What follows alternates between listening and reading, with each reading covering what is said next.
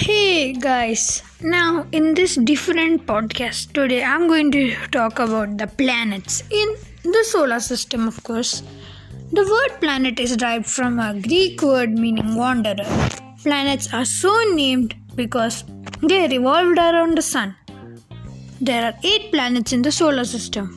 In order of the distance from the sun, they are Mercury, Venus, Earth, Mars, Jupiter, Saturn, Uranus and Neptune.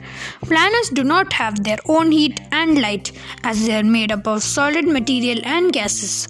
They reflect the light received from the sun. There are few easy ways to memorize the planets. I'll tell you guys one. Just say the sentence, "My very excellent mother just served us nuts." The first letter of each word matches the first letter of each planet.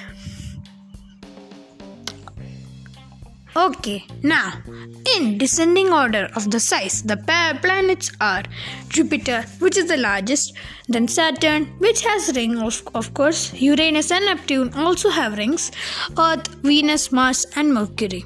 All planets are spherical in shape. Some of them have distinctive features. Mercury, Venus, Mars and Earth are rocky planets, while Jupiter, Saturn, Uranus and Neptune are called the gas giants. Venus is the brightest object in the sky after the sun and the moon.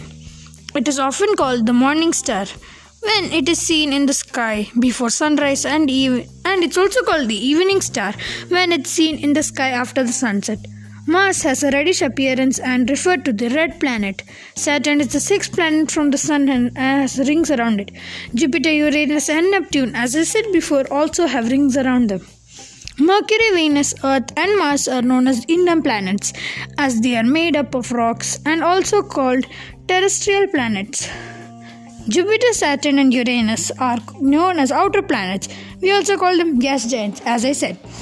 They are made of gases with very small rocky.